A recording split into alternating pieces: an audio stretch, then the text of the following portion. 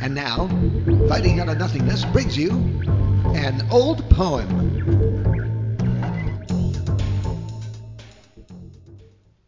I love words.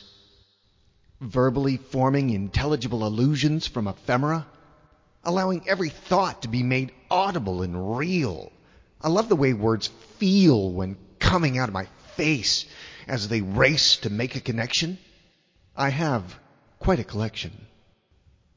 I love their potential when set free from preconception, when let off the leash and allowed to be simple, attractive, syllabic, resonant, artistic, stretching the limits of literal linguistic.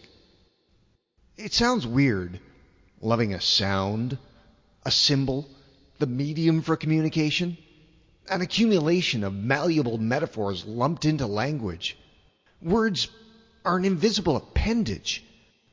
I plant them like seeds in people's brains to grow and share what I know, infiltrating the information homes in their head. In bed, words are genitals of intellectual intercourse. Can you spell horse? When put together, they allow conceptual impregnation, giving birth to new ideological combinations. Every appropriate word is art. I like sounding smart.